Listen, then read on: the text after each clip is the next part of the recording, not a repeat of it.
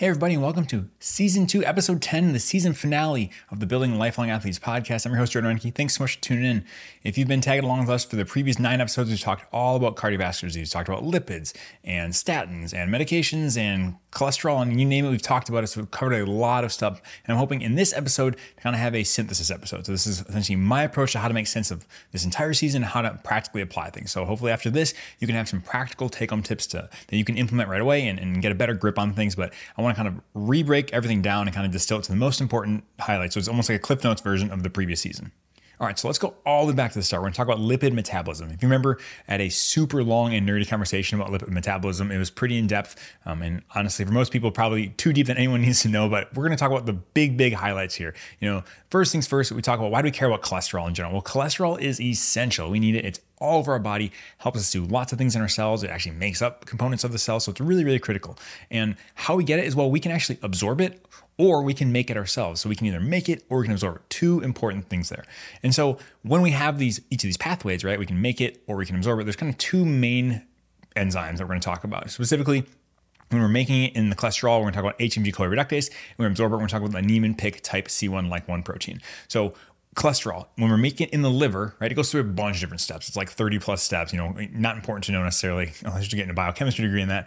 But the main and most important thing we want to talk about is HMG CoA reductase, which is the rate limiting enzyme. So the rate limiting enzyme happens here. And this is actually where our statin medications work, right? So when we take a statin, it blocks HMG CoA reductase. What this does is it decreases the amount of cholesterol that's made in our body. So that's one way we can do it. Another way is we can decrease how much we absorb of the cholesterol. And that can be done through blocking the Niemann-Pick type C1 like 1 protein. So essentially what happens there is it blocks absorption on the intestine and decreases the amount of cholesterol in the serum. So we have multiple ways to do it. There's additional ways as well, but these are kind of like the two main things when we talk about cholesterol absorption and cholesterol synthesis. These are the big ones that we talk about typically. Next, I just want to talk about the concept of lipoproteins. It's really important to talk about lipoproteins because we need lipoproteins to transport cholesterol, right? So cholesterol is not hydrophilic, it's lipophilic, so it doesn't want to mix with our blood. So we need lipoproteins to carry it around.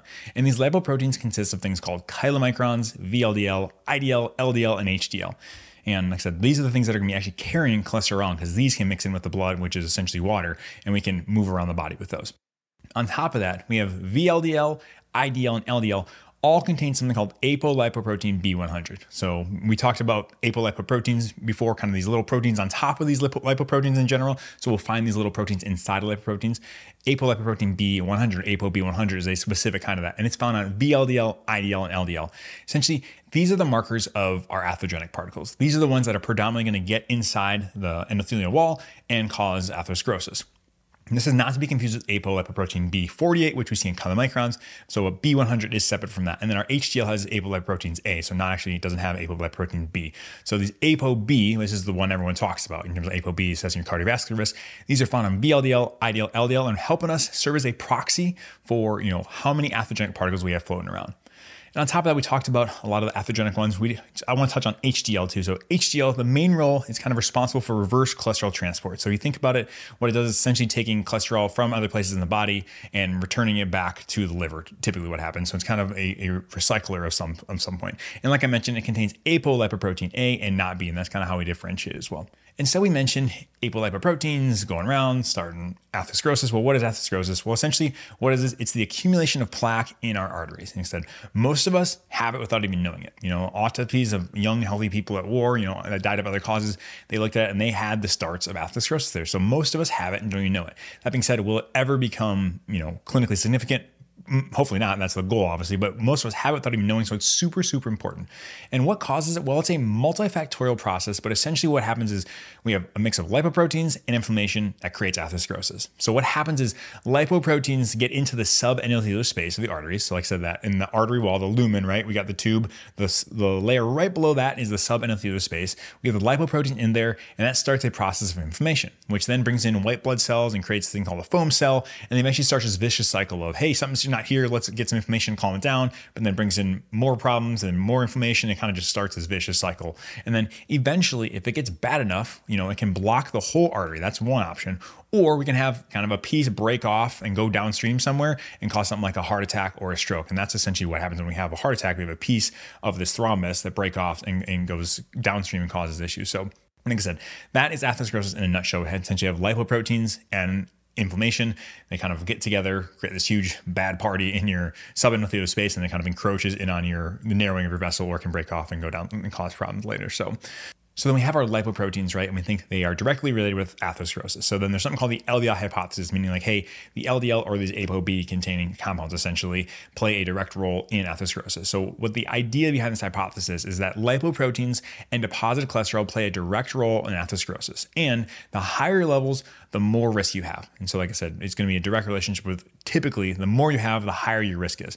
Obviously, it's not one-to-one. You know, people who have super high cholesterol and they smoke and nothing happens to them. And other people have perfect cholesterol and, you know, nothing, and they have a heart attack. So obviously, it's not a perfect science. But on average, when we look at the totality of evidence, you know, if you're floating around with a higher LDL or higher ApoB, you have a higher risk of having cardiovascular disease. And so what we talked about, like, why do we think this is the case? Well, we talked about our levels of evidence for this. And we have different levels of evidence. We know, one, we have observational studies, right? We started to see, hey, there's an association with LDL and cardiovascular disease.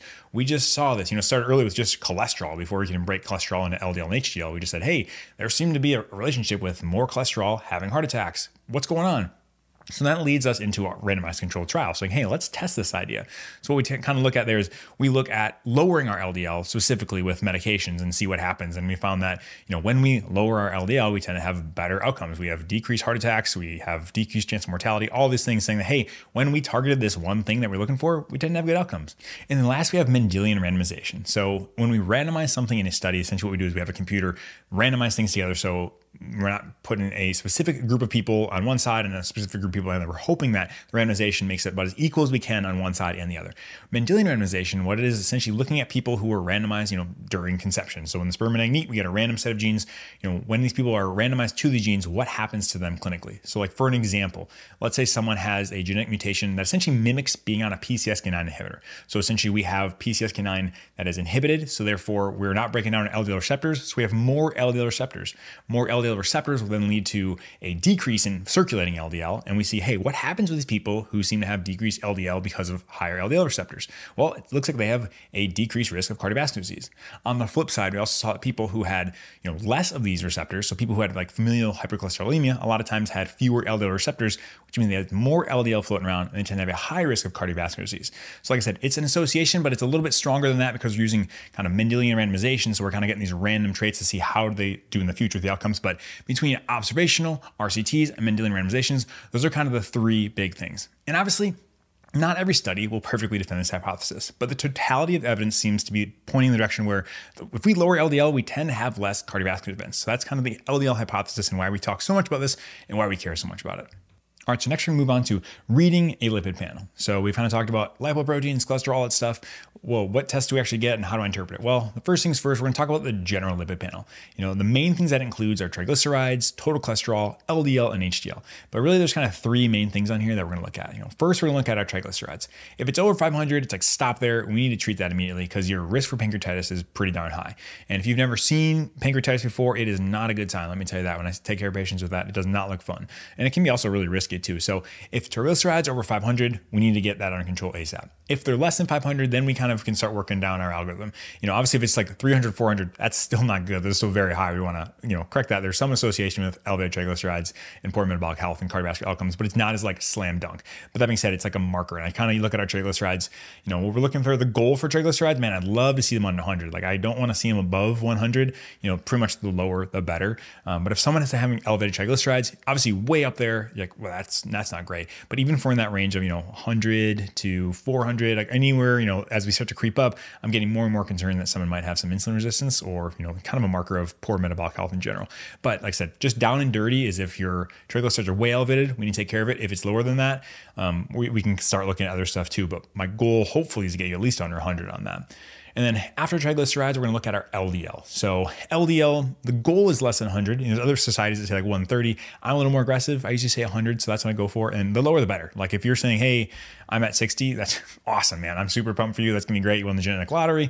And I have no problem with that. You're going to live a long, healthy life, hopefully. And so there's no like minimum that we necessarily have to have for that. But under 100 is where we tend to see like improved outcomes. So that's what we're looking for. That being said, if our triglycerides are elevated, even to the point where, we're getting in the couple hundreds, hopefully we can use something like an ApoB or a non-HDL. So non-HDL would be the total cholesterol minus HDL to get the non-HDL. So that's essentially a surrogate for ApoB. It's just a little more accurate. When we have high triglycerides, it can kind of throw off the calculation for LDL. So if we have triglycerides, we like getting ApoB or non-HDL, that's ideal. But if in doubt, ApoB is probably preferred because it contains all those atherogenic particles. Like we talked about, there's going to be the VLDLs and the LDL predominantly. And then, like I said, if we're looking at other things too, we're going to look at HDL. We look at that just kind of a general idea, like the triglycerides. We're not treating specifically to that. Triglycerides you do if it's above 500, but for HDL, there's no real treatment goal. Hopefully men should be above 40, women should be above 50, but we're not titrating to that. It's just, once again, more of a marker saying, hey, if your HDL is really low, I'll kind of wonder, is there insulin resistance going on? Are they not metabolically healthy? Who knows? That's good. We go from there. And then I do want to talk about ApoB, though you won't necessarily get these like on a standard lipid panel. It has to be ordered separately. I just want to at least mention it. So if an LDL about 100, right, that's our goal. So generally that brings out to an ApoB of about 90. And so that's a little high. We want to get around, 90, 95 is about our 50 to 50th percentile. So ideally, goal is to shoot under 85 or below. Like I said, we're still learning more about this. We do not have like standardized numbers saying, hey, society say you need to do this. And so we're kind of basing off of like percentile. So saying, okay, it's this ApoB is about this LDL, so we want to be around here. And so, like I said, my goal is to be like for sure under 85. And then once again, the lower the better. It's not going to be any worse if you're any lower. So once again, ApoB, if we're going under 85 at minimum, we should be in a good starting position there.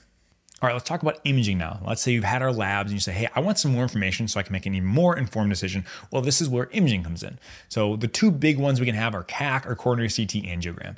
CAC or coronary artery calcium is a less expensive and kind of down and dirty, shows a big picture. What we're essentially doing is doing pictures of the heart and the coronary vessels to see, hey, is there any sort of calcium in there? We can't really quantify. We can use kind of density and scoring to figure out, hey, what's going on, but we can't actually see inside of the arteries at all. But it's kind of give us an understanding, hey, if you have lots of calcium, that means we have lots of atherosclerosis going on. So the higher score, the worse. Like I said, this can be helpful. And then we have the coronary CT angiogram, which does have better pictures. It's going to be a lot more expensive. And so you'll be able to look inside, the arteries and kind of see, hey, what's going on, what's going there. But the vast majority of people, CAC is where we should start. Coronary CT angiogram is pretty much for those people who are really high risk or have a lot of money, just burn a hole in their pocket because it's expensive. Both of these are covered, are not covered, so they're out of pocket typically, but CAC is going to be less expensive.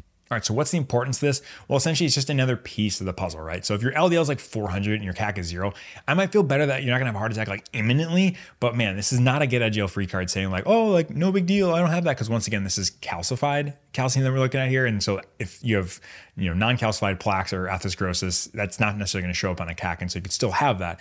And once again, we do think the lifetime exposure of LDL or ApoB particles is what matters. And so we kind of use this once again in a holistic picture. So you look at your cholesterol, you look at your other risk factors, we talked about in depth on the ACC AHA guidelines in terms of risk enhancing factors, put all those things together to figure out what is the next step for you. So like I said, this is not a get out of jail free card, but it can be a very, very helpful piece of information. All right, so we've kind of talked about what we look for, in lipids and then imaging. And so the question is, well, how do I lower my LDL? How to make a difference in that? Well, there's a couple of main ways we can do that. It's through lifestyle and medication. Through lifestyle, it's going to be like the boring stuff that we talk about all the time, but it's critically important. Weight loss, exercise, and diet, right? So, weight loss, when we start even getting like 5% weight loss, we're going to start seeing improvements in our lipid panel. Like I said, the more you lose, the better you'll see. It's pretty standard there. And exercise, like I said, it's not as strong in terms of an LDL lowering effect or improving our triglycerides, but once again, in combination with if we exercise and change our diet, we might have weight loss, but also exercise is just fantastic for pretty much everything. It affects all of our cardiovascular systems. And so it's very helpful in terms of, artery health and all that stuff. Like I said, it's not gonna be like direct, like, hey, exercise 30 minutes a week to lower your LDL this much. That's not how it works, but it's once again, a holistic understanding of all these things combined lead to a healthy lifestyle. And in terms of diet, there are specific things that we can do. The first thing is trying to limit saturated fat to about less than 7% of calories for the day. It seems to be around that 7 to like 10 is where we start to see, or once we start going up above there, we increase our risk for cardiovascular disease. So kind of keeping saturated fat low. And then if we can switch to monounsaturated fat seems to be helpful. So even if you just think about like, hey, switching out saturated fats for just unsaturated fats, that's going to be helpful. The one thing that they have found in studies though is if you switch saturated fat for like refined carbohydrates, so you go from, saturated fat with butter and you switch that out and you're just eating, Cheetos instead, like they found that doesn't really seem to help anything, but that's kind of intuitive. So switching to kind of whole foods and unsaturated fats might be really helpful. And on top of that, getting a referral to nutrition therapy, maybe a dietitian, something like that can be very helpful. And it seems to be that people have better outcomes than after they talk with them rather than just talking with their doctor. So very, very important. Talk with a dietitian. They might be able to help as well. And then we also want to have stress management, right? We know that stress plays a role in things in terms of anxiety and inflammation potentially. And so it's once again a holistic picture that we're looking for in terms of diet, lifestyle, stress management, all of that stuff. And in terms of, if we're taking medications, we can start with nutraceuticals. So nutraceuticals are something usually over the counter, things that we can do to lower our cholesterol.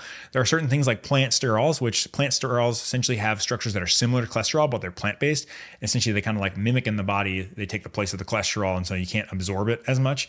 And so what that does is that can decrease the amount of, floating cholesterol from in our bodies. And so that can be helpful to kind of replace that. Or you can also increase your daily fiber intake. They say you should get about 5 to 10 grams per day of viscous fiber. That's always a good idea to have increased fiber in our diet. It does lots of good things for us. And there's another thing called red yeast rice, which is essentially lovastatin light. Long story short, red yeast rice, after the extract, they essentially found that that's a lovastatin. So they processed that and they made a statin out of it. So this is kind of, if you're saying, hey, I don't want to take a statin, but you take red yeast rice, well, you're kind of taking a statin. It's just not pharmaceutical grade. And so, but that being said, it does have some LDL lowering effects. You can do that if you're adamantly against that. Also, you might be able to take some omega-3 fatty acids. About 4 grams per day is like where we saw the outcomes on, is where we saw improvement. And so, like I said, pretty high, but like I said, seems to be a relatively well-tolerated nutraceutical. And other ones people talk about are things like berberine, vitamin D, soy, antioxidants, turmeric, resveratrol. Shoulder shrug emoji. I don't know. The data is not super strong that these are going to make huge impacts. If you're just burning a hole in your pocket and you want to spend money on these things, I guess you could try. But once again, the data is not fantastic and we'll see where it goes. My general advice for this though is eat lots of fiber. Try to limit your saturated fat intake and then lose weight if you have excess weight. And these seem to be the highest things, right?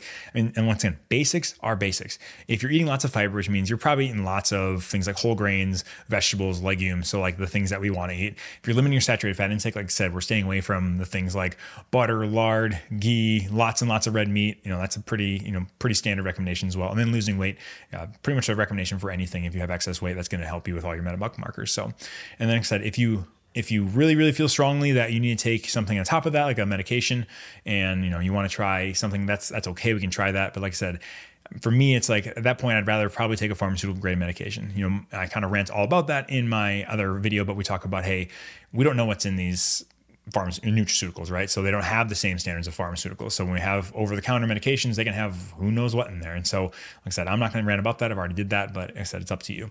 And then on top of that, now we're talking about medications. There are multiple medications we can take that can lower our LDL. The main ones being statins, ezetimibe, and then PCSK9 inhibitors.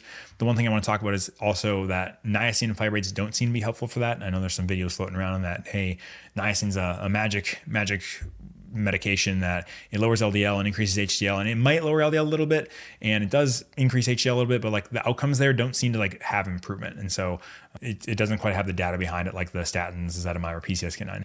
And when talking about statins, I need to talk about them because, I did a podcast about that, but muscle side effects are something to look out for. The most common side effect, but once again, the vast majority of people can still tolerate a statin. It might be changing the medication, changing the dosing, or anything like that. They do have a risk for potentially increasing your risk of diabetes, but as I mentioned in that video as well, it seems to really, really only happen in people who are already like pre-diabetic. So if you're already like knocking on the door, they might go from pre-diabetes into diabetes. And what that means is like, when we're sitting there and it's like, oh, like 6.4 A1C and then all of a sudden 6.5. So now you're diabetic. It's not like a huge jump going from, I had a 4 A1C to like a 7, nothing like that. But it does have a slight increased risk of developing diabetes. I got to at least mention that. And then some people say, we worry about it causing dementia. It doesn't seem like it causes increased risk of dementia. If anything, it might have some protective effect, but like either way, the evidence isn't super, super strong, but it doesn't look like it's causing that. And so here are some take-home points, right? My kind of synthesis of this is that cholesterol matters.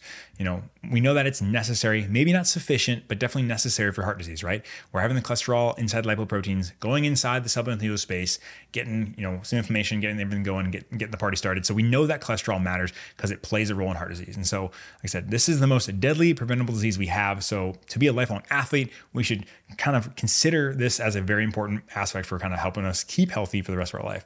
And so so my general idea is try to keep LDL at a reasonable level. And this can be achieved for many people through lifestyle changes. Like some can't, and that's okay. And that's where medications potentially come in. Once again, you're not a failure for taking medication. I know like online, a lot of people make you feel like, oh, if you take a medication, you're a failure. It's like, well, no, like that's not the case. There might be factors that you can't, control. Let's say, hey, you live in a food desert where you can't get quality food to take apart on these nutritional interventions that I talked about. And, so the options are either, well, take a medication or don't do that and continue to have elevated cholesterol. I think it's a no-brainer, or let's say, hey, maybe you've got a genetic condition where you have elevated cholesterol just because of your genes. Like we're saying like, hey, you shouldn't take a medication because of your genetics. Like the natural fallacy is super strong with this saying, hey, like you can do everything naturally. And I think a lot of people can. I'm not saying that at all. I think you can achieve a ton of really, really important and really beneficial changes through lifestyle management. But like I said, using a medication doesn't mean you're weaker or wrong. It just means, hey, this is what in this stage of life, this is what we're doing. Like I said, and overall, our cholesterol medications seem to be very safe and tolerable for the vast majority of people. And so once again, you do what you feel like your conscience can live with, right? If you're saying, hey, I'm not gonna take a medication or refuse to, that's okay. I'll still work with you. Your doctor should still work with you. We'll do it. We'll figure it out. But like I said, we'd be remiss if we didn't say, hey, we have these tools. And I want to be able to have every tool in my tool belt, right? Like I have diet, I have exercise, I have pharmaceuticals, I have everything I can do to help you, live an optimal life. And that's what I'm going for, really. And so at the end of the day, like I said, my general approach is that I've made an effort to increase my fiber to around 50 grams per day. That's like my general goal, and trying to keep my saturated fat below 7 to 8% of total calories. I also exercise to meet my personal goals and the physical activity guidelines. And then I check my labs on a routine basis and I adjust these things as necessary, right? So if I get my labs and my cholesterol is a little elevated, then I think, well, okay, can I change something from a dietary standpoint? Do I need to start medication? Like I said, for me, that's generally what I'm going for in terms of my interventions right now at this very moment. So remember, it's going to be personalized, right? You have a certain risk factors that someone else might not have, right? Maybe you have genetics that someone else doesn't have. So work with the physician to figure out what works best for you. Whatever you decide, I just want you to be informed, and truly informed, and not just blindly following what you hear on social media, right? And so like I said, if you've tagged with me this long and listened to all my podcasts, man, then I really appreciate that. But like I said, I'm trying to give you a deep understanding of what's going on and how we can be, really well informed for these decisions. And like I said, anytime you take a medication or make a change, like it doesn't mean you're married to it for life. We can always talk, and things always change, and science will change as well. But like I said, at this point in time, this is my general approach to how I manage with cholesterol. All right, and thanks so much for watching. I really appreciate it. If you made it this far, you are a rock star. I'm starting up a newsletter as well. So if you want to get research sent to you each week, let me know. You can sign up through my website. There'll be a link in the show notes. But essentially what I'm going to do is, every time I read something that's interesting or a cool article, I'll essentially write up a little write-up. It'll just be a couple minutes. It won't be too long at all. It won't take much of your day, but just kind of give you some cool insights into some cool research that I'm looking at. So if you have any interest in that, please sign up. And if you like this show and are a fan of it, please comment, like, and if you could share it with a friend, that would mean the world to me. Now, thank you so much. Get off your device and have a great day. We'll see you later.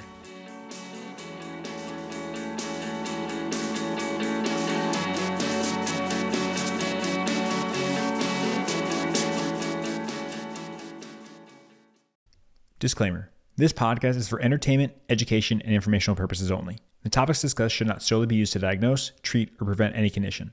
The information presented here was created with an evidence-based approach, but please keep in mind that science is always changing, and at the time of listening to this, there may be some new data that makes this information incomplete or inaccurate. Always seek the advice of your personal physician or qualified healthcare provider for questions regarding any medical condition.